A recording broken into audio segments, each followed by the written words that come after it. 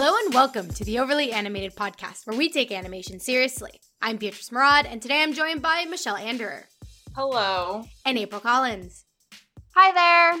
Today we will be discussing the 14th episode of Fruits Basket, That's a Secret. Warning, spoilers for everything that has aired up to this point. Some of us have read the manga, some of us have seen the early 2000s version of the anime, but we won't be spoiling anything beyond episode 14. You can find out more information about this podcast at overlyanimated.com. You can subscribe to us on iTunes at overlyanimated.com/iTunes, on Spotify, or on YouTube at youtube.com/overlyanimated. All right, tell me, general thoughts. How much did you cry? How many liters of tears or I don't know how to measure it. Just tell me, walk me through. What are your general emotions, thoughts about this episode? Let's start with you, Michelle. This episode broke me, but it broke me in a couple ways. It broke me in that Momiji's whole situation. I feel like every time we have a character episode, it's always like, oh my god, that poor character. But really, though, this time, the Momiji thing is so sad. And, it explains so much. No wonder Momiji, tries to hug her all the time.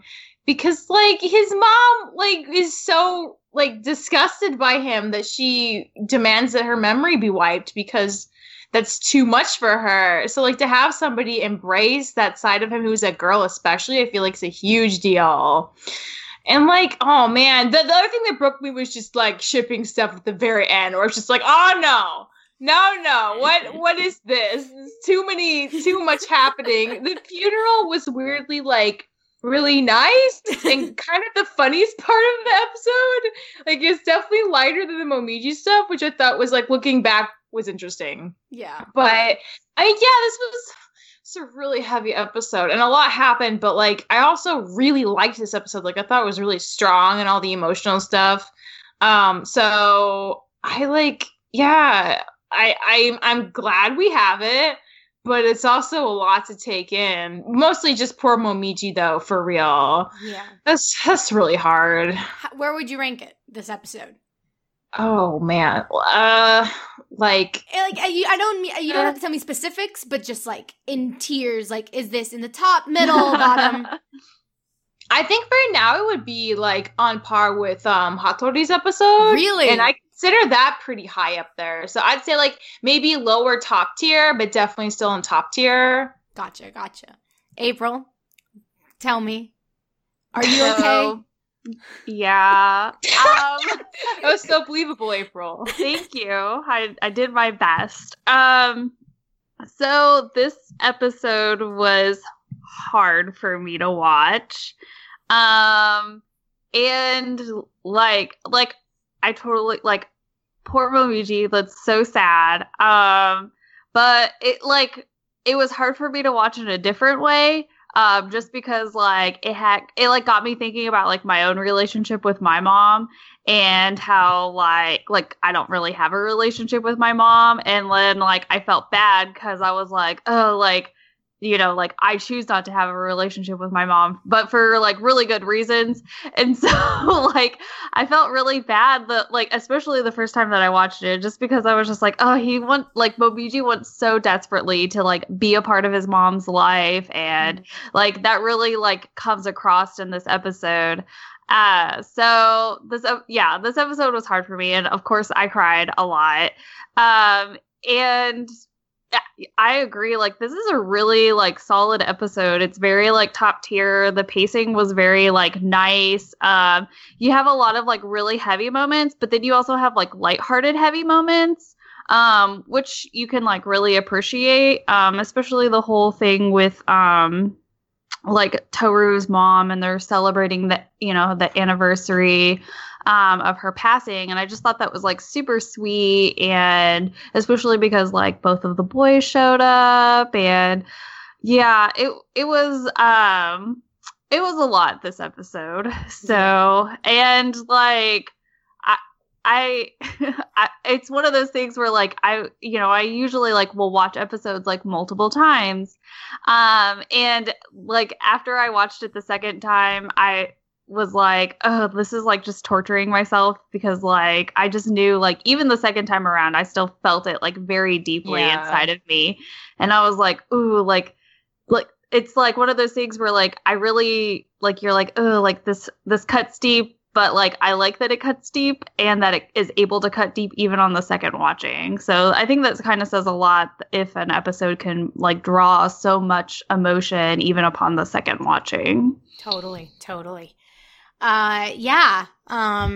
Very high on my list too. I similarly suffered while watching. Momiji is slowly becoming my favorite character.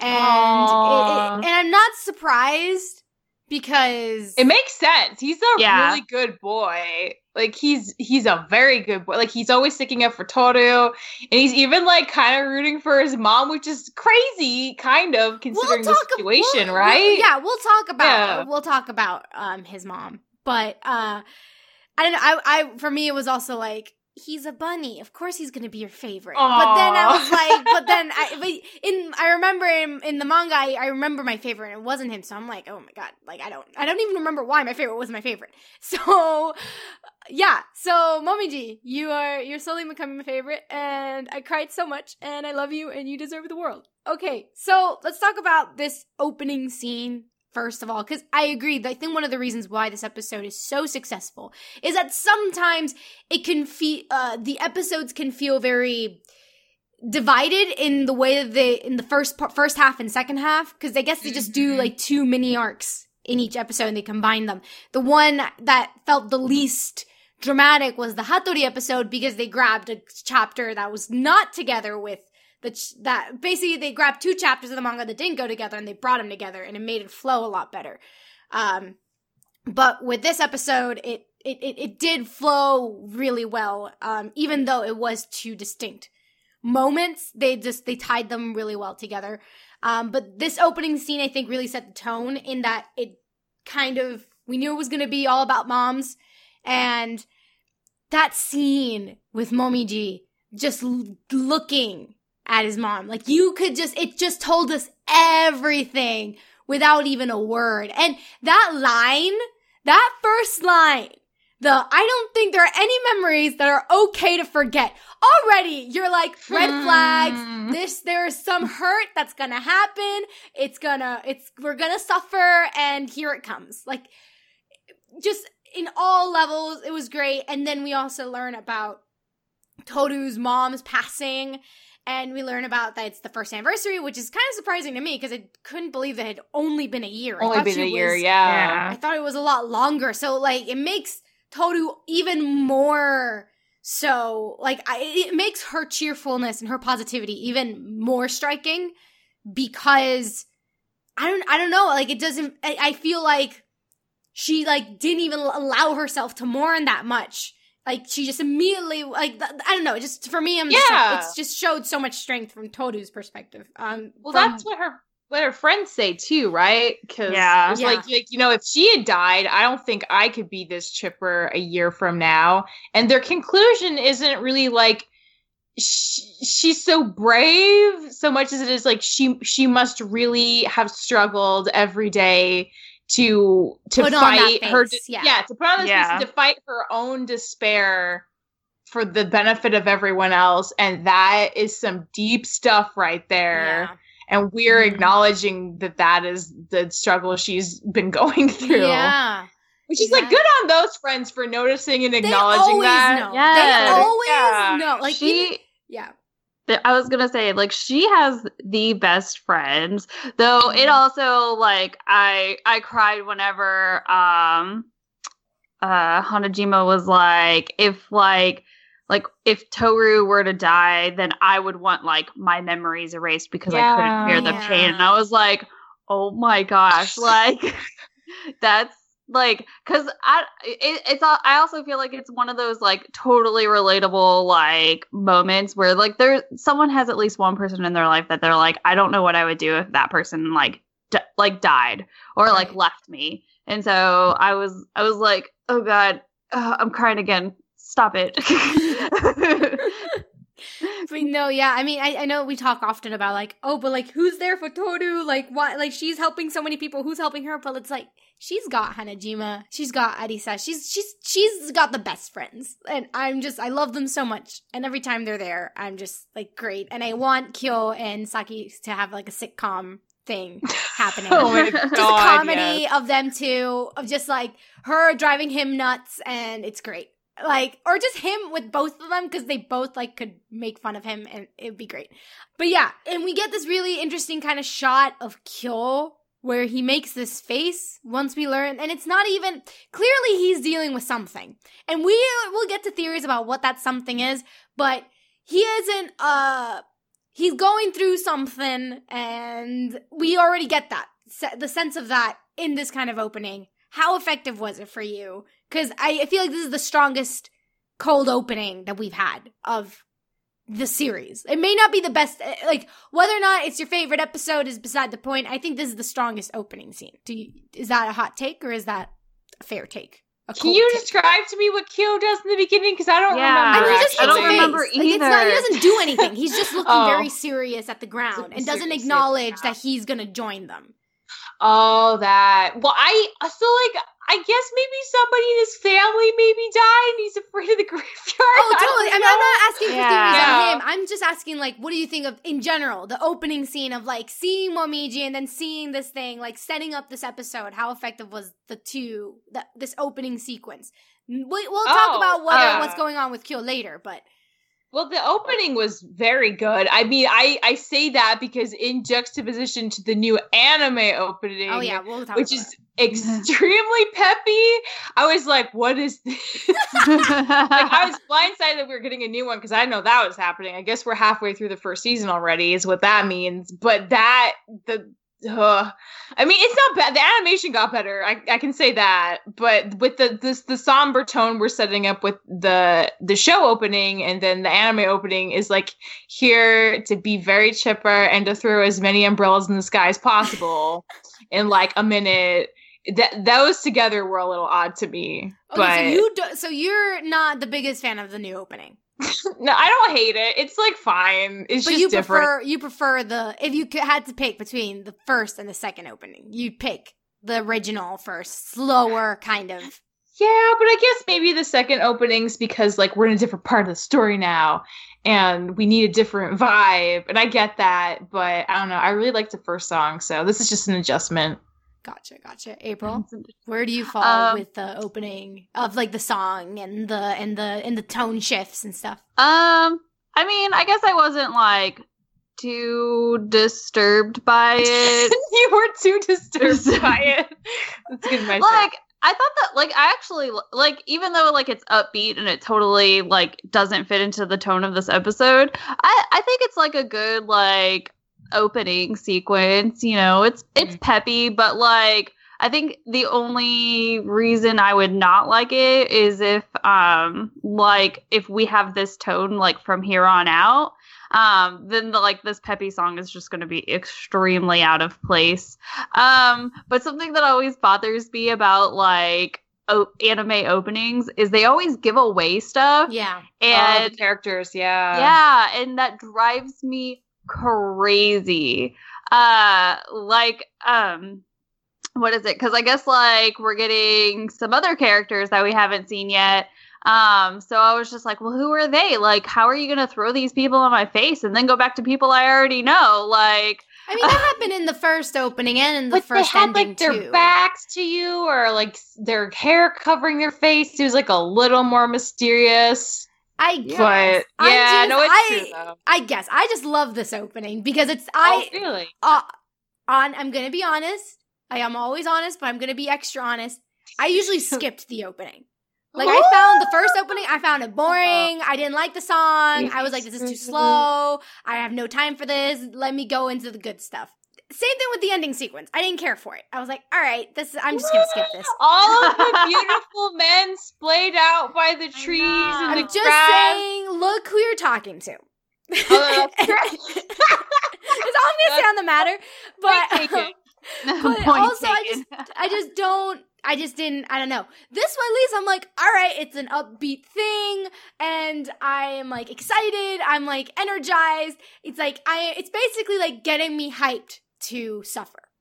And I'm down for it. I'm like, all right, make me like for a moment, for the briefest moment, forget that these people are very deeply hurt and traumatized. Let me just enjoy them being happy for just the littlest time. And, you know, like the umbrellas and the colors and it's just, it was fun and I liked it. And, yeah, I mean, it kind of, in terms of, like, the tone shifts, it just reminds me of the Puella Madoka, like, Magica Madoka opening, where it's like, the show is not that opening. That opening is meant to deceive you, and it's like, I love it. I love it. I love that kind of shift. It's like, it makes you think the show is one thing, but then you watch it and it's something else, and it's great. But yeah, let's actually go into the suffering. I've put it away long enough. So we learn about Momiji's family. And we learn that, one, that it's his mother who is German, and that his dad married her in college. Still have questions about, like, what was the reception to this marriage? Like, were people okay with it? Were they not? Because if everyone's so, like, into, like, oh, inside, outside, like, even within the family, there's, like, a rank of, like, you can't, like, Hattori couldn't marry, well, granted, Hattori was a Zodiac, and I'm assuming and obviously Momiji's dad wasn't a Zodiac. Yeah. But still, like, this family's very, like, I don't know, it's, like, there's a hierarchy, and so I'm still very curious of how people responded to this, marriage. But yeah, so we learned that his mother exists. We learned that she's alive. We learned that he has a little sister named Momo, who's in second grade. Their names are like the same name. Momiji, Momo. Oh man. Oh god. Like his mom, like internally remembers a little bit, and it kills me. Anyway, so yeah, we learned that his mom doesn't know about him. Hattori had, like, wiped her memories. And before we get into, like, her decision, all this stuff, dear God, this poor boy, this poor child, like, we talked about it in, like, when we got into the parents, I think it was during, like, the Hot Springs episode. Where we were like, wait. We were joking, like, oh, what happens if you hug your kid and he turns into a bunny? That's hilarious. But actually. But for real, though. Like, this. And we also learned about the mom, why she was so, like, extreme about her son. The one that was sick and lived in the hot springs. Like, new information. Children born of the Zodiac curse, one are born early. They're born, I guess. The premature, essentially. Yeah. Like 2 months early. And they can turn from birth. So we had this theory also that maybe it started during puberty or when they were, like, children, and then whatever. It starts from birth. So yeah, we learned that moms are either excessively protective or they reject their children completely, which is okay. So there are various things that we need to talk about just with this fact alone. One, it's very gendered in that, okay, so the moms aren't allowed to be emotionally stable at all. They're either extremely protective on one end or they just collapse on the other. So that. And then, so I'm like, okay, well, what about the dads? Where's, like, the emotional baggage with them? Like, like, I get there isn't a connection with having, like, literally having a child grow within you. But, I don't know. I just didn't, like. Maybe it's because we haven't had a Soma mom yet. It's always been the dad, like, Hattori was the guy who brought someone in. She's German. She wasn't a part of the family. Maybe if we had, like, some guy, like, maybe if it was reversed, right, and, like, the ram or something is, like, some lady and she hooks up with the guy outside the family, she would handle it better because she can anticipate it. She's grown up with it. She maybe knows about the Zodiac, so it's not a huge surprise. So I feel like part of the issue with these two women we have is that they just don't, it's just not part of their life, really, so it's a bigger shock. Right. I guess. It's a weird pattern, on the other hand, also, that it keeps happening and ruining these ladies' lives, but the men are, like, I say relatively unscathed because there was an almost eyeball tragedy from Hattori. But he wasn't a dad, is what I'm saying. Yeah, he wasn't a parent. I'm saying, like, why is it that, like, and, you know, we have the counter we have with Toru's mom, you know, who is, like, the pinnacle mother, like, in terms of just, like, she's, like, the moral compass of the show.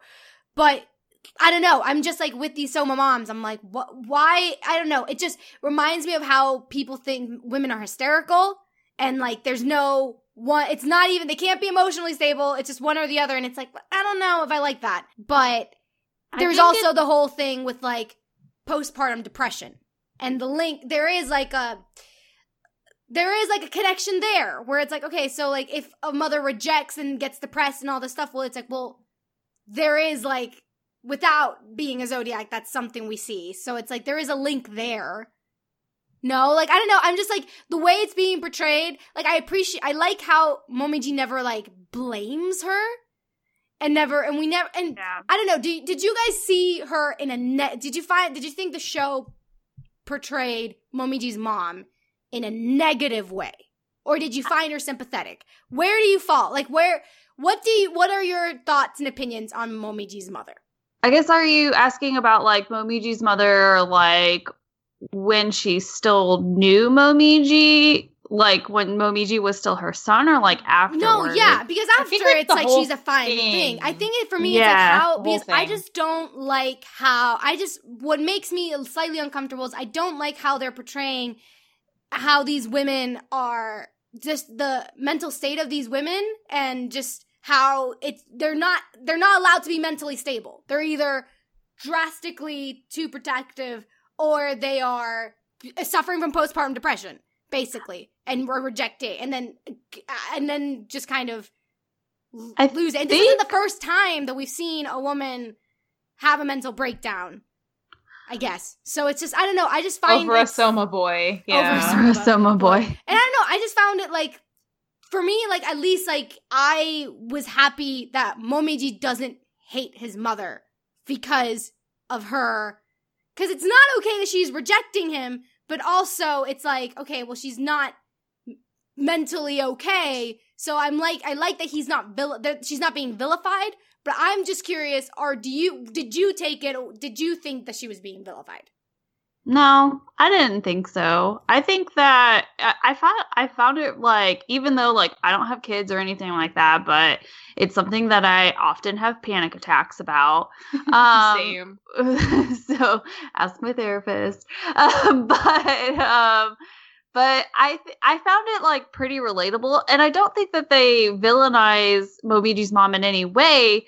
I think that it in a way, it's almost kind of like shedding a light on a situation that still very rarely gets talked about. I mean, of course, we're three women. We are well aware of, like, postpartum depression and everything like that. And so, but it's still something that, like, isn't really talked about, as is, you know, all, like, women's health things. And so I totally could understand, like, because, again, like, these women aren't necessarily, like, born in the family, and the Zodiac secret isn't something that's, like, broadcasted. So it's like, hey, by the way, if you marry a Soma, you could have a Zodiac kid. So that sounds really bad, but it's true though. Like, did this guy tell her that was even an option, or was it a total surprise? Did he even know? That's the other thing. And so I think between, like, because, like, first off, like, your kid's being born prematurely, so that's already, like, stressful in and of itself. And as much as, like it's gonna sound so bad, but it's also, like, very true. But, like, a lot of the times when something bad happens to the baby, the, like, women will, like, sort of internalize that. Yeah. Not internalize. Yeah. Well, they'll internalize it. Yeah. But they'll blame themselves because, and that's just, like, that's a natural, like, thing. That's, like, something that, like, is pre-programmed into us. And so, like, first your child is born premature. Then, like, so if you're, you know, you're already at risk for postpartum depression, then you can't even hold your child, like, this, you know, human, this tiny human that you've, spent the last 7 months, creating inside of you, forming this bond, like loving before it even existed, really. And then you can't even fully form a bond with it. Like if it was me, I would probably be Momiji's mom. Like, honestly, I can't imagine myself not being that way, especially if maybe did they have problems like trying to have like a kid? Like, was this an accident? Like, there's so many other things to sort of get factored into it that, I mean, we're obviously not going to talk about, but they're not going to talk about in the show. But so like, it's one of those, like, it honestly makes sense to me.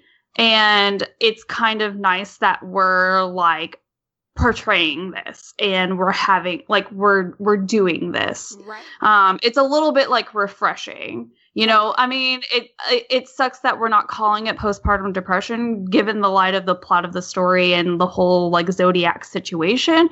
But that's really like that's its parallel is that. So because that's a lot to take in, like, your kid's born premature and now you can't even like hold it because if it's the opposite gender, because it's going to turn into an animal, like that would be horrifying.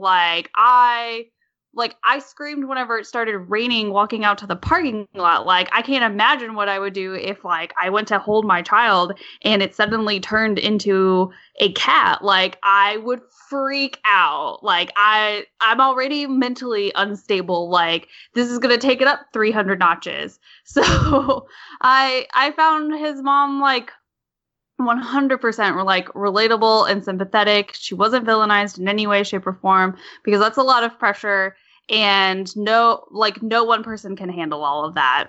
So and that makes sense that like they would be overprotective or they would end up rejecting it given the circumstances. Gotcha.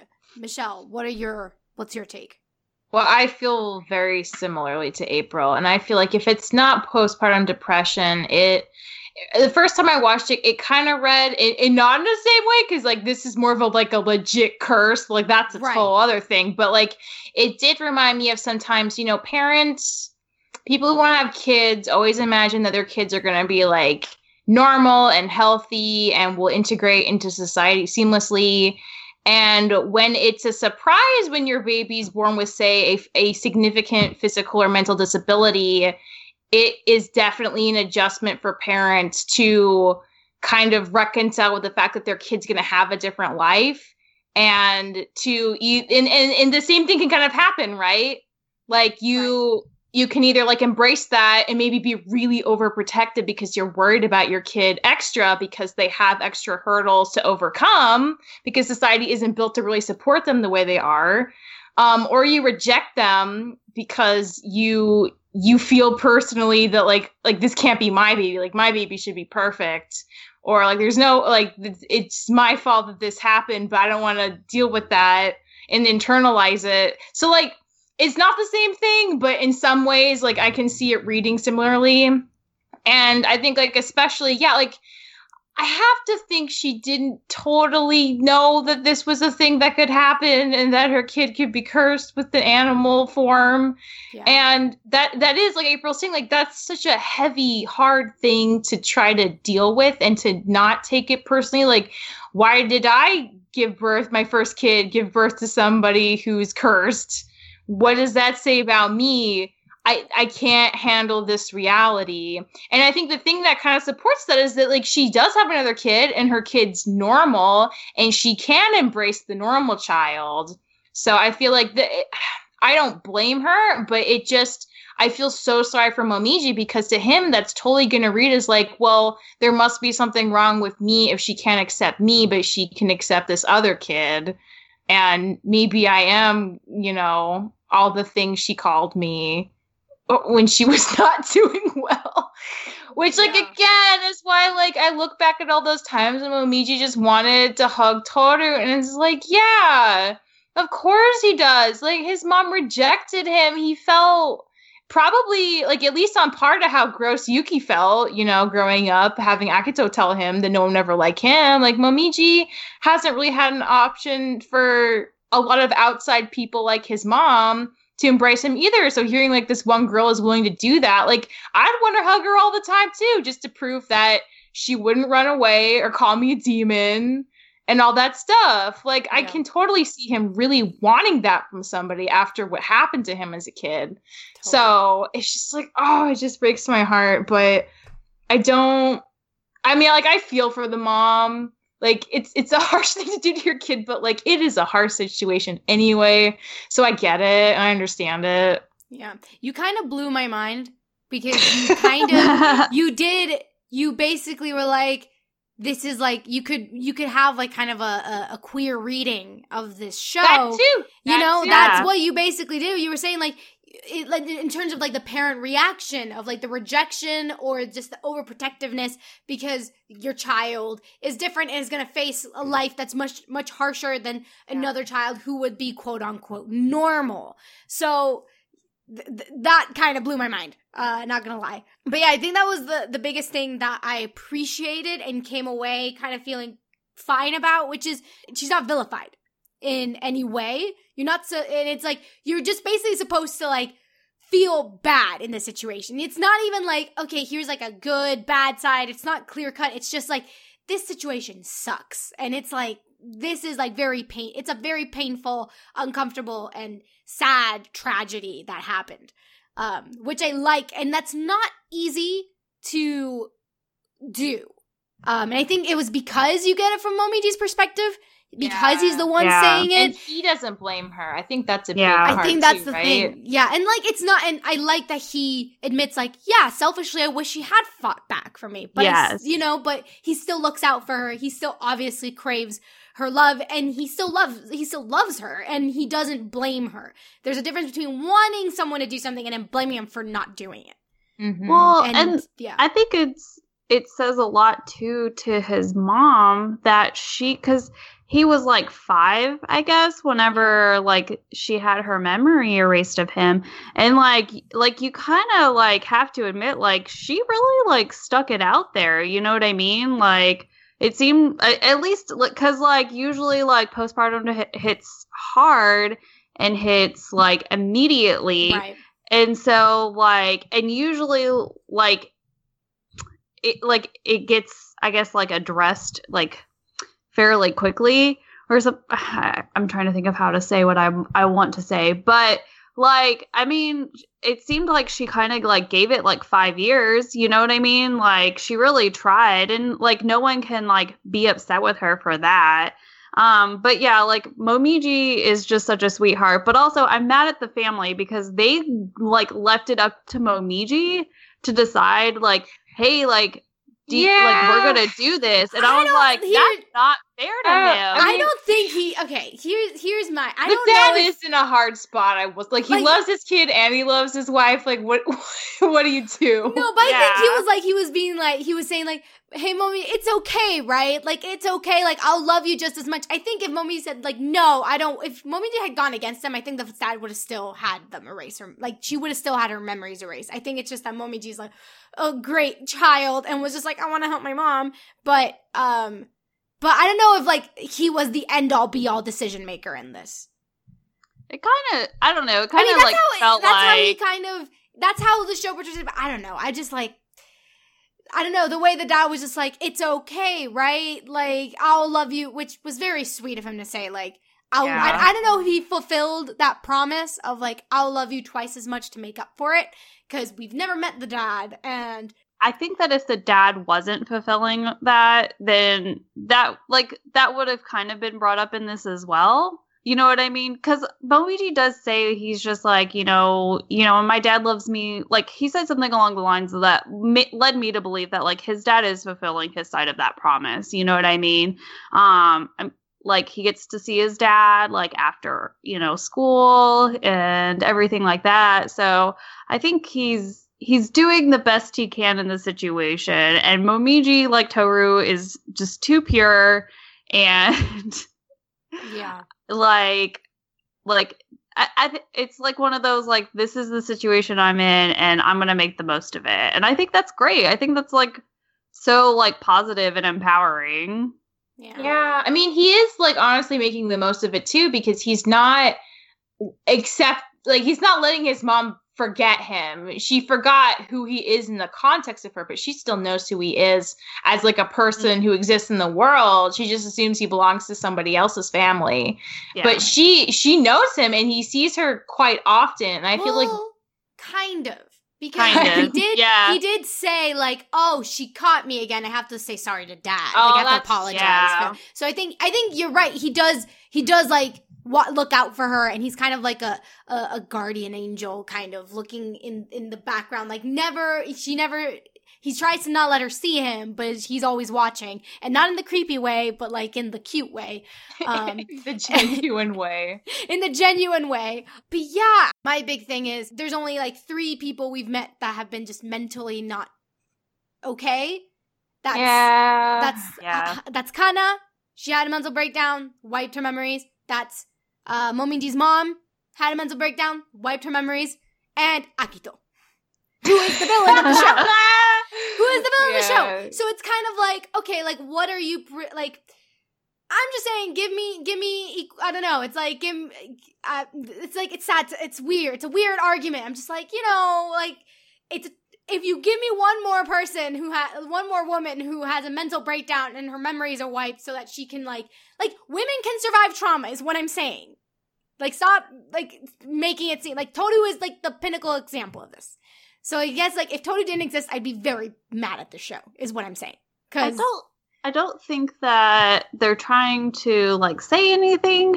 I think if anything, they're just trying to emphasize, like, because Toru's mom means so much to her, and is where she pulls a lot of, like, her wisdom and her mystical and magical healing powers from. Mm-hmm. And so I think that by sort of, like, showing these, like, contrasts in reactions. I mean, it's unfortunate that, like, it seems to be women, but I think the reason why is so that we can emphasize, like, just how great Toru is, but also, but also, like, the comparison with her mom, so that we can, like, like, look at how amazing, like, Toru's mom is, and just really, like, drive home that beat. Because her mom is amazing and was everything to Toru. And so I think that just emphasizing that, like, I don't know. I'm having a really hard time putting it into words. I'm having a hard time expressing my thing into words, so I don't blame you. Because my thing is, like, Kana isn't a mom, but she still had, like, something traumatic happen, and then she had, like, a mental kind of a breakdown. So that's why I'm like, I think it's valid. I think it's like, it's a combination of what April's saying in terms of, like, it's just, like, an unfortunate, like, thing that keeps happening, that it keeps being these women who are brought into the family, and it messes them up so badly they have to have their minds erased. But I think taken, like, each thing separately, it's trying to say slightly different things, depending on the situation. But I feel like there's a reading for both, right? You can look at Momiji's mom just in terms of, like, yeah, this is, like, a fair representation of a thing that could happen to somebody in this situation, and that makes a lot of sense, and you don't vilify them, and it's just, like, it's just tragic all the way around. But then you can take a step back and look at it from Beatrice's perspective and say, like, yeah, but, like, within that, there are all these things that keep happening that play into this kind of obnoxious trope that we'd rather not see any more of. And I think, like, both are pretty fair. I think it just depends on how you want to look at it. But, like, if something exists, it's fair to, like, talk about why you might not like it. But also, like, yeah, I don't know. I don't like it. I agree. I like it. Yeah. It just sucks that, like, it's women, like, that we continue to see it for. But I also think that, I mean, yeah, for me, I'm just taking it as, like, we're just, like, further emphasizing, like, how amazing Toru is and how accepting she can be of this, like, tragic, like, situation that all of these, like, this family is in. And so I think I don't know. I'm just No, trying that's to fair, be on the because- positive side of it. Just like to point out the fact that like it's like multiple women having breakdowns being bad, like that should not take away like the power of like what this means for Momiji's mom as a character, and the legitimacy of that is still very much there. So I feel like it doesn't have to be an either or situation, because like I agree with a lot of your points, April. So I think like it's still valid, like no matter what. Does that make sense? No, yeah. So can we get into theorizing, like, if moms are either super protective or reject the child, does Yuki's mom, like, is she around? Yo and Yuki's moms, what's up with them? Where do they fall? I don't know, because like with Yuki, it's like he even said, my parents have never even seen me laugh this way. So it's that like I doubt Yuki's parents are protective. Doubt it, because if his mom was overly protective, do you think she would have let him be that, like let Akito do that to him? No. Yeah, no. I wonder if like Yuki's situation is just specifically unique. Like if we found out that like Kyo's mom rejected him, that wouldn't surprise me. But just given like Kyo and his whole situation, or his place in the whole Zodiac family, but like I wonder if like Yuki's is just unique simply because he's the rat and Akito has a crazy obsession with him. So because I mean he doesn't laugh like that in front of his parents, but we also speculated that like, oh well, maybe just like as a precaution they separate out the Zodiac members. I mean, obviously they have the inner like circle of the family and the outer ring of the family, and so I wonder if like even it doesn't matter whether the parent rejects or is overly protective, they are still sort of like separated from their family, because they had the hot spring lady, and like her son wasn't living there with her, so like who is he staying with? And like you know what I mean? Well, like she was there because she was sick, so they said like she lives there because it's good for her health. But So it's like, but that doesn't mean that he can't visit or she doesn't see him. But so, I don't know. But she's also she's like the other extreme of she's the other mother extreme situation. Like she's the overprotective one. Well, but she's also like sort of delirious from her illness too. So, sweet woman, she needs to be healed. but yeah. So it's. I think Kyo's mom is not here. I think she's dead? I think so. I think so too. If she's dead, then she's gonna definitely bond with Toru over dead mom stuff, and they're gonna hook up. But that would also explain like why it was hard for him to have like to do the whole like Toru's mom anniversary thing, right. That would make a lot of sense. Or maybe his mom rejected him, and so it's easier for him to just imagine that she's dead or she doesn't exist, because he doesn't have that connection with his mother. Right. So, okay. Yeah. 2 ways this could happen. She died while giving birth to him, which makes his father hate him, which adds to the whole thing of like he's the rejected Zodiac. Or she rejected him, so she didn't die in childbirth, but she rejected him, and unlike Momiji's mom, she was successful in hurting herself. And then that happened. Or something. Or she just rejected him and literally doesn't talk to him or acknowledge him. Or that she could just, or maybe she's somewhere like in I don't know, in Canada, just enjoying her life, pretending he doesn't exist. Which is also very sad. I like, for some reason, I don't think that she didn't like, if the mom's dead and she's in that graveyard, I think she's in that one. I think she had a good relationship, because why else would Kyo ask Arisa if, like, she could talk to spirits, because that implies he'd want to talk to his dead relative. Right. Yeah. True. He asked that. That's why I'm like, maybe she just died through childbirth, and he's just like, I never got to know her, and I blame myself because people tend to. Okay. I don't know. There's a lot.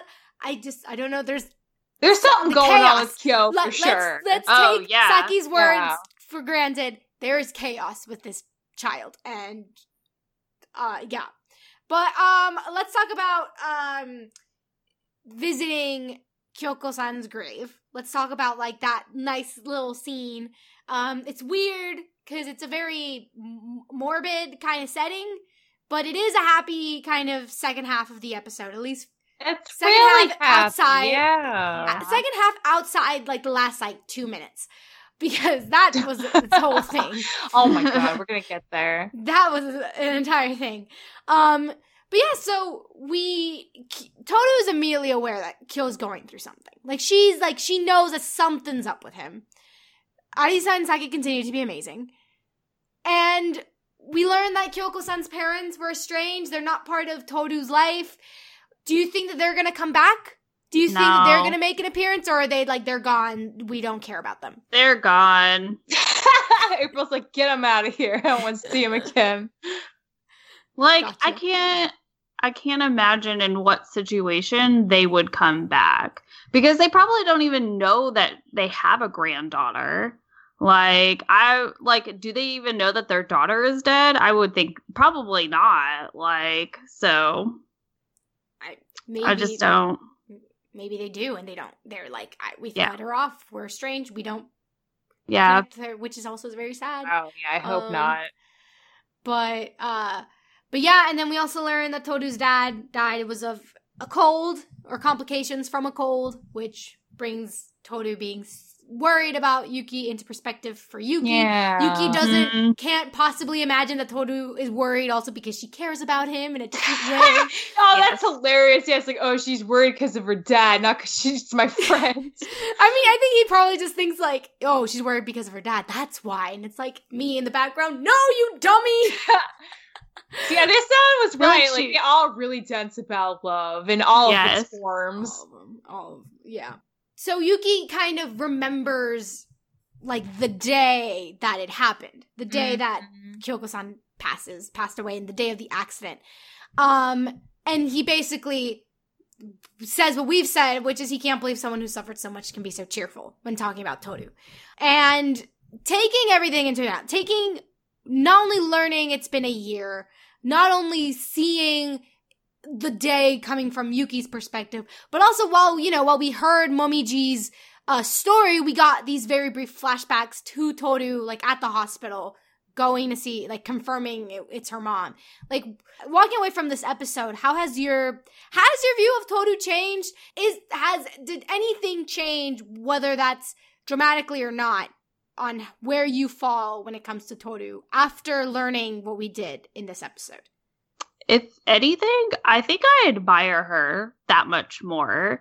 Because everyone's just like, I can't believe that someone, they can, like, so many people, and even us, have said, like, we can't believe how cheerful she is despite everything. And I think that it takes a very strong individual to be, like, to come out, like, on top. Like, all of those things that happened to her are, like, extremely tragic. And no one's trying to take that away from her. But I, like, a lot of the times I take things like, it depends on how you interpret it and how you choose to walk away from something. And so for Toru to be able to gather herself enough to put a smile on every day and to care about others as much as she does, that is a very strong and, like, very, very strong person, both, like, mentally and, like, emotionally. And I'm not saying that I don't think that she, like, has any type of, like, that she's not capable of feeling sadness, because she is. Did. Yeah, like, she did, and she does, and she's shown us, these, like, softer moments of her personality and her character. But, like, I want to be that strong. So, because I love that. Like, I love that she is just insanely, like, put together, and that she can be, like, a stable support, not only for, like, the Somas and her friends, but for herself as well. It's incredible. So yeah. That's my I'm in love with Toru, and this is why. So I will step off my soapbox. Yeah. I can't disagree with you. I want to jump off that. I think all that's absolutely 100% right. And I'd say, like, one thing I really appreciate about this episode is it helped me realize a lot of parallels that Toru and Momiji have to each other. Because I very much took their conversation as them both acknowledging in different ways this really pivotal loss of a mother in their lives. And I think, honestly, this helped me understand also why Momiji sees Toru the way he does and treats her willingness to be kind with so much respect, because in his own way, he kind of has a very similar approach. Like, both of them have these very tragic losses, and they decide, instead of being really bitter or closing themselves off and shutting down, to stay really happy and cheerful and present that part of themselves to the world, despite having all this, like, turmoil going on underneath the entire time, and continuing to have that. And I think that's really interesting that they share that much in common. And that also makes me, like, so glad, like, when Momiji, like, finishes the story and, like, she hugs him. Like, if she didn't hug him, I would have been so upset. Because someone needed to hug him. It's such a sad story. And, like, it's such a nice moment because, like, they're crying together, and he's bunny form, still crying. And it's like, yeah, like she finds strength from Momiji in that moment. Yeah, like, she's so used to being the one to pump people up with her stories about her mom. But it's his story saying, like, I want to have these memories because I don't want to let go of them, because I want to be stronger coming out the other side one day to be able to, like, handle it fully. And she's like, yeah, like, I honestly, same. I want to do the same thing with my own situation with my mom passing. And I think that's, like, such a great kinship moment between them.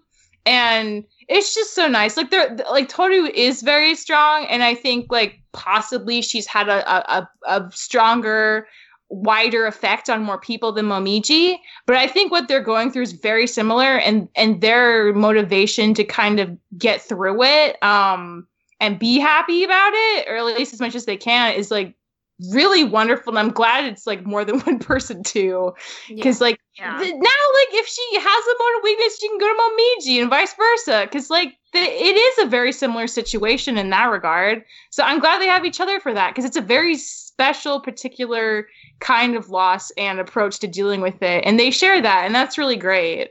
Well, and that's something that they share that they don't share with other people. Exactly. Yeah. Like, I mean, but that also explains why Momiji is also attached to Hattori, because Hattori went through, even though it wasn't with his mother, he went through something similar with Kana. And so that makes sense that Momiji would be, find that, a high level of kinship with Hattori. But then, like, him and Toru went through the same thing. And so, to some degree, and that, like, they don't have that with anyone else. So that makes sense why, like, they're they instantly bond. And then they've also chosen to approach it from the same perspective as you said, Michelle. So, like, they don't have that with anyone else. Like, I mean, if I had to, if I didn't know any better or want anything else, like, I would say that, like, Toru and Momiji would be endgame, but that's weird. They are basically the same age, despite what they look like. Yeah. But I mean, I will say, if anything, I think not that they go by the same approach. I think in this episode we learn that Toru was still struggled with what happened despite her facade of being so happy and positive. She was still struggling with those memories. And I think she did wish to forget them. And it wasn't until she had this kind of talk with Momiji that she goes, one day I hope to cherish these memories like you do. Right? Doesn't she say something along those lines? Yeah, like so I think, it implies she isn't there yet. Like she still has a lot of pain. Exactly. To me, what I like is that it shows that she kind of usually what happens with the show is we see people learning from Toru. We see them, like, Toru will say some incredibly, like, a nuanced thing, and then the person, whoever it is, will become a better person for it or whatever. This is, I think, the first time we see it flipped in a way, outside of, say, that episode where Yuki and Kyo went to go get her from her grandfather's house and her aunt's house, where someone else told a story, and Toru was the one who took something to learn from.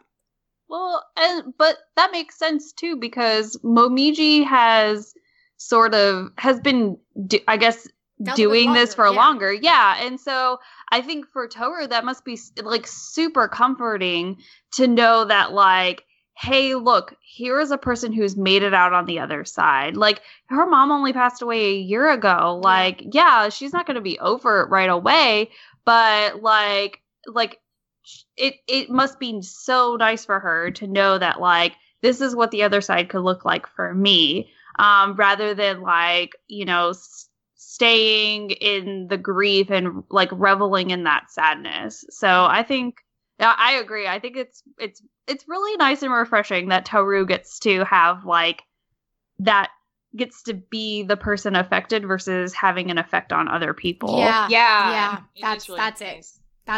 Those are the words that need to be strung together. Those are the words. But yeah, we got that lovely moment with, like, Saki and Kyo where he's like, can you speak to ghosts? And she's basically Professor X, and it's like, no, I can read thoughts, but, like, not, but kind of. I can read your waves, and they're crazy. What's going on? They're crazy, Kyo. They're crazy. They're out of control. It's chaos, I tell you. Chaos.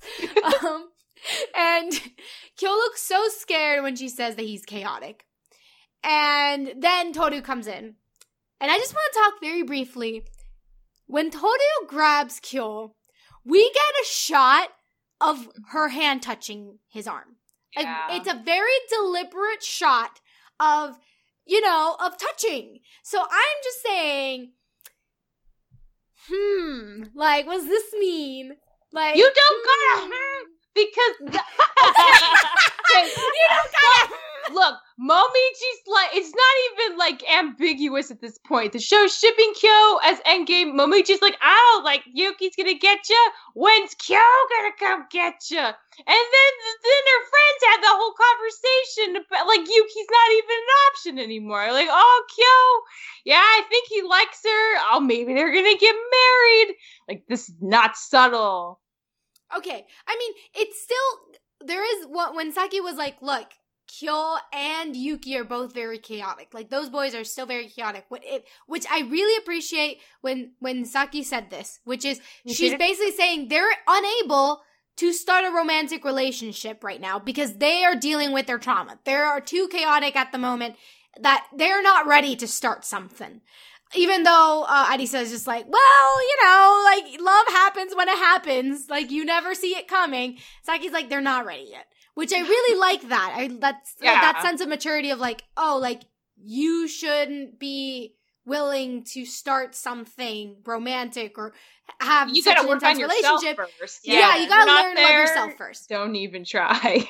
Which is very important. But again, she said it for both. We saw both Kyo and Yuki there, so maybe, like, that was the crumb that Yuki got. All the rest of it was for Kyo. And, like, that's, okay, fine. Whatever. We got so many things for Yuki. I think it's fair that this week we got something for Kyo. I think that's fair. This is other characters talking about it. Like, Yuki's been doing all the work for himself, being really obvious. Okay, but, like, Shigure is, like, remember when Shigure was like, oh, remember, like, Yuki was, like, a complete mess trying to get you, and Yuki blushes? That's something that happened earlier. Like, granted, like, like, yeah, Kyo has these other... Again, Yuki's much harder to read than Kyo. Yeah. Right? Yeah. So maybe, like... I'm just saying... Don't abandon ship just yet. I don't want to abandon. I'll cling to the railing as it sinks into the ocean. Oh, I have to. I won't leave it. Oh, rip. Okay, so yeah, so that happens. That was a nice little like breather for us. They had a picnic in a graveyard, which is really funny. And then we get these like last 2 minutes. And like not even last 2 minutes, like a minute. Like 30 seconds. Where Toru's like sleeping. She like had a long day. She was drinking some tea, then she fell asleep outside in the patio. I don't know what it's called, like the backyard, I guess. I don't know. And Kyo like goes up and tries to wake her up because he's like, you're gonna get sick. And then he leans in. Now this is where I'm confused. He basically leans in as if he's gonna kiss her. Yes. Does he kiss her? No. And because he says doesn't. basically we get a close up of him saying, I'm sorry. And it's like, all right, are you sorry for what you're about to do in terms of like you're about to like leave or you're about to do like, I don't know, something's about to happen that you've been thinking about and you, like, I don't know, maybe he's going to run away. I don't know what he's going to do. Or is it, but did he like lean in, kiss her, and then we only see the cut to him being like, I'm sorry because he kissed her. I don't think Kyo is at a place where he can kiss anybody. I think that's why it's hard to believe that I think what happened is obviously he's interested in her because she's cute as hell. Like, you know, it's true. But he's attracted to her and like they're alone and he's just like kind of like he sees her sleeping and it's very vulnerable and she looks so nice and he wants to kiss her, but he can't bear to do it because of all the self-work he has left. Like, I don't think he thinks he's worth Toru at this point. I don't think he has a very high opinion of himself. I think a lot of that has to do with all the cat stuff. I think the other half of that has to do with like the extra curse thing that hasn't been brought up in a while, but is very much in play. And I think honestly, she's gonna have to go to him first before he really is willing to make a move on her. I think that's everything to do with his characterization at this point. So I don't believe that he kissed her. I think he apologized because he doesn't feel like he can. And he's like, sorry, I can't do that. I can't even smooch you. I'm so sorry. Okay, so you think he's like apologizing for even like for not being able to go through with it? Yeah, that's what I think. All right. Okay, April, do you think that he's apologizing for not being able to go through it, like Michelle? Do you think he's apologizing because he did it? Or do you think he's apologizing for something completely different? I think he's apologizing for something completely different. What? Because, like what? So what I think that he's apologizing for is because it seems like, I mean, we've already discussed like multiple times how Kyo has a problem opening up to people.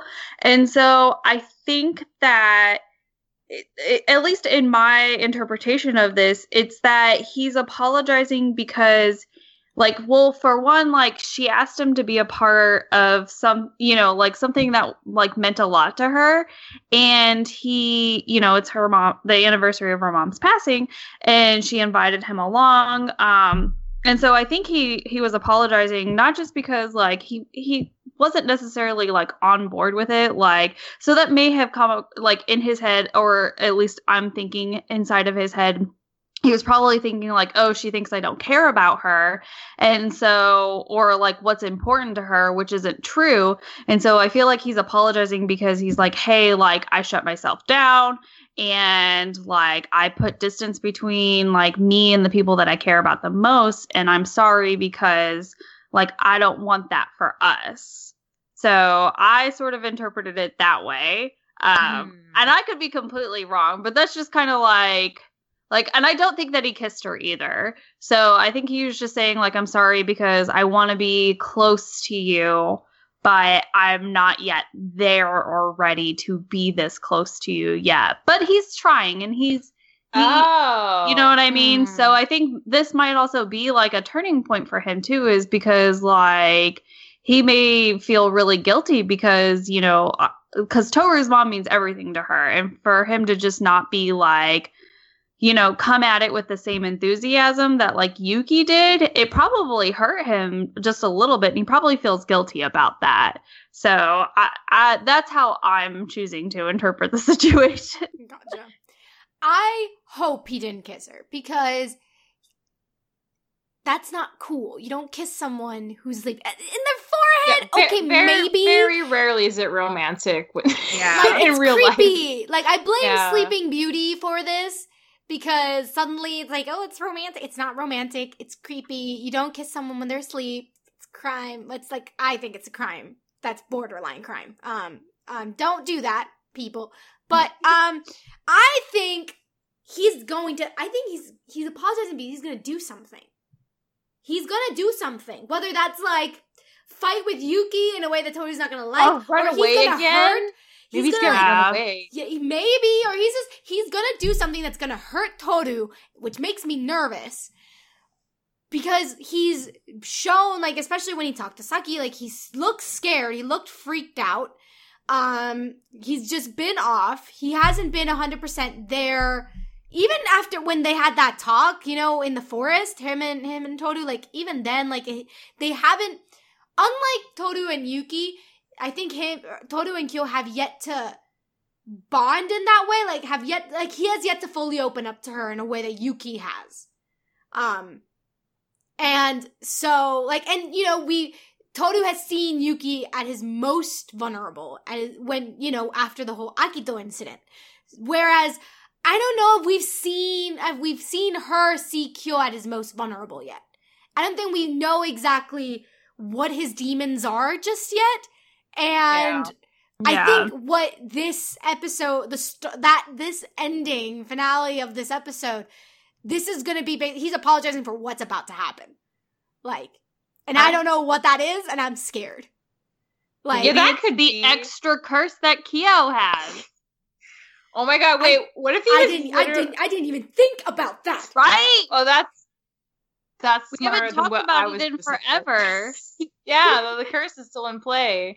I was thinking, like, what if he's literally like, he's like, you know, I didn't say I'm sorry for your loss this whole time, so I'm just gonna like whisper in your ear at the wrong moment. Hey, sorry, your mom's dead. Just so you know, I know I didn't say anything. It's funeral, but maybe he's just saying I'm sorry because like she's suffered through so much. You know, he's just going to be like, I'm so sorry that you've struggled. You know, he's just saying it in a very, like, intense way when she can't hear him. But maybe that's it. Maybe we're worrying about nothing. Maybe he's just awkward and it's the best moment. Right. I don't know. I don't know. But while this whole thing was going down. Oh my god, the other thing. Okay, because you say the ship is sinking, but this happens. Yeah, this is what I'm like, show. Well, for God's sake, like, Yuki, you gotta choose a side because this is painful now. It was his hat. What does that mean? Is it his hat? I mean, he recognizes the hat.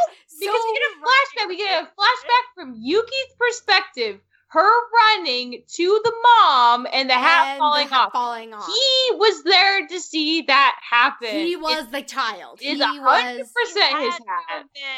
Yeah, he's Hat Boy. He's Hat Boy. He's Hat Boy.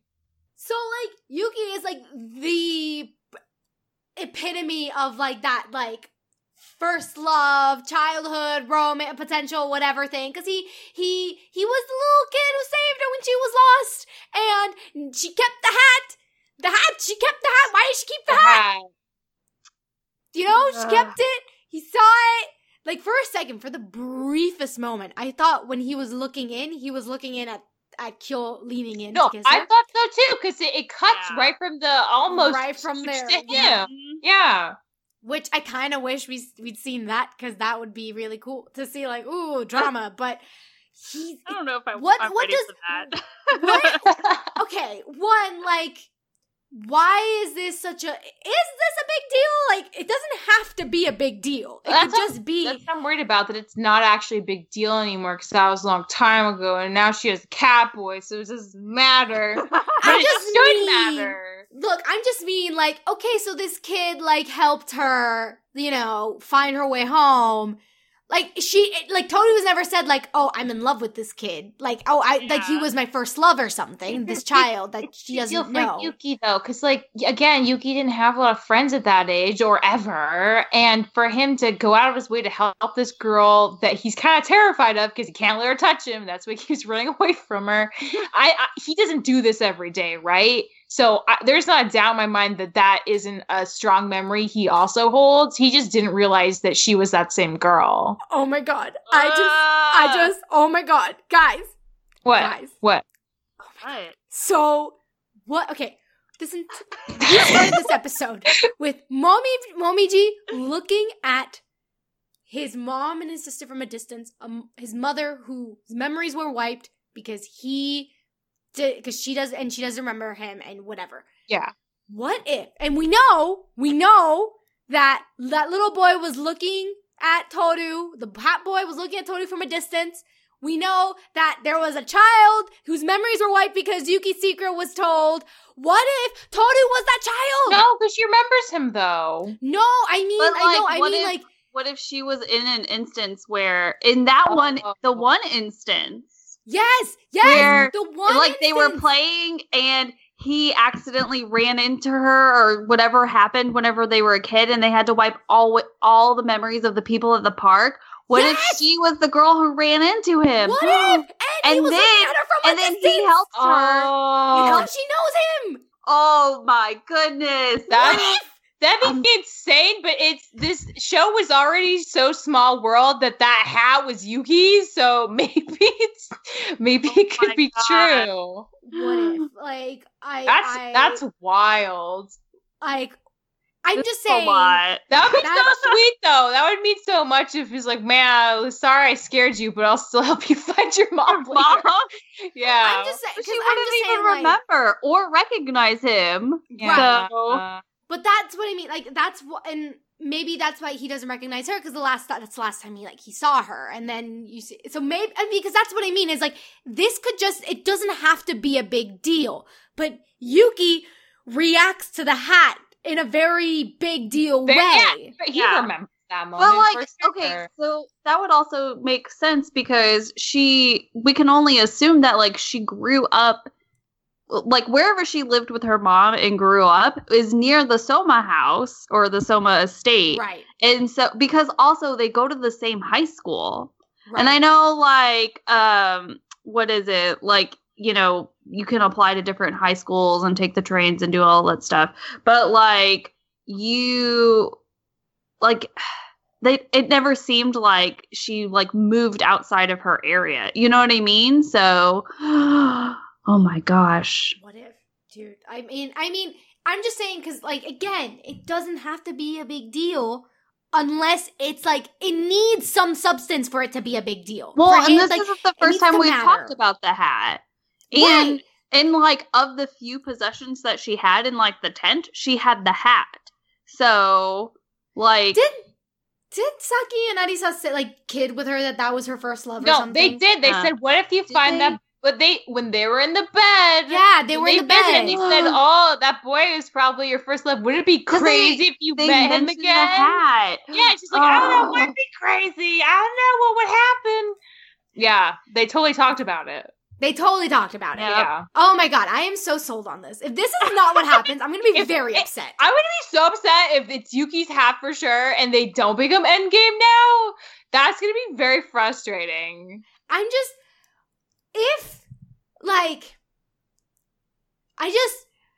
Okay, so now I'm nervous because I feel like, okay, you know, like, for instance, oh God, I was about to spoil something, but no, okay. If it's Yuki's hat. Yeah. Because we don't 100% know it's his hat. If it's Yuki's hat, it's gonna be, I feel like if it is and he is that boy, I don't know if they're gonna end up together because then it's too obvious. What? Right? Is it? I mean, not now, but, like, in terms of, like, okay, it's like the boy who saved you when you were younger, and now, I don't know, I feel like it'd be too perfect for them to, I mean, I don't know what I'm saying. I don't know. I am so confused. I'm psyching myself out. I don't know. No, I hear you. I honestly, I could see a universe where they don't end up together, but my hope is honestly that she at least dates him first and gives it a good college try. And if they have to go their separate ways, it's because they are sure that it's not what they want. Because otherwise, it'll always be a what if. We have 60 plus episodes. We do. If they don't at least like give it a try, I'm gonna be very upset. Yeah, like if they don't end up doing, that's one thing. But if they don't even try, like I'm gonna be really sad. It's gonna be really sad. But yeah, and that was the episode. Do you guys have any? Well, what do you guys think of the new closing, like the new ending that we get? The animation transitions are really cute, and all the animals. Yeah. I really like the song. Yeah, me too. I like both of the songs, really. Yeah. Great job choosing the songs. Props. Way to go, guys. Way to go, guys. Any kind of closing thoughts before we finish? Or have we all said our piece? I think I've said my piece. Yeah, I don't know how the next episode's going to top this, honestly. Like, you can't have too many emotional things in a row, so it's probably going to be a lot more hijinksy, but, I mean, I don't know. I don't know where we go from here, honestly. Maybe we talk about that hat some more? Probably not. I mean, we have to, though. They can't just, like, leave us on, like... That happens so often in these shows, a big plot thing, and they don't talk about it for, like, 3 episodes, and then it randomly comes back, like, the hat will fall off her chair, and she'll be like, oh, yeah, that hat! I wonder who it belonged to. And then maybe I've kept it all these years. All these years. What does it mean? But I don't know if we're going to find out next episode as much as I want to know right away. Right. Yeah, that's fair. Okay. All right. I hope that it doesn't drag on too much, though. I hope we do get some sort of, like, closure somewhat soon. As in, like, I don't want this to bleed into, like, season 2 of Fruits Basket. Since we're still in the first season, I don't want it to bleed into season 2. But, yeah, my last thought is, The Legend of Crimson Butterfly of Route 7, I need that prequel anime, and I need it now. Thank you. Like, like, please. Was confirmed to be in a legit gang. That's so awesome. It's gonna be a love story. Probably. It's gonna be the story of how she's in this gang and she meets Toru's dad and she falls in love. He falls in love. She's got that coat. She's a gangster. Like, how could he say no to that? He continuously chases her until she finally admits that she's not as hard as she thinks she is, and that she truly does love him. And then the gang's like, don't leave us, and she's like, I have to for love. And his family's like, you suck, she's trash. And he's like, no, I love her. I can see you're trash, fam. You're right. Like, okay, I'm gonna write it. It's fine. Yay! All right, we await the Legend of Crimson Butterfly of Route 7 fic. As told by April. All right, well, that does it for us. You can find out all the info on this podcast at overlyanimated.com. You can join us on Discord to text chat about animation at overlyanimated.com/Discord. You can support us via Patreon at patreon.com/overlyanimated. Thanks to all our current patrons, especially our patron of the podcast, David, aka hold on, I can say this. Papa Papillion. Papa Papillion. And thanks as always to our Patreon executive producers, Ryan, Steve, Alex, Beatrice, Hugh, and Michael. Thanks for listening, guys. We'll see you next time. Bye. Bye.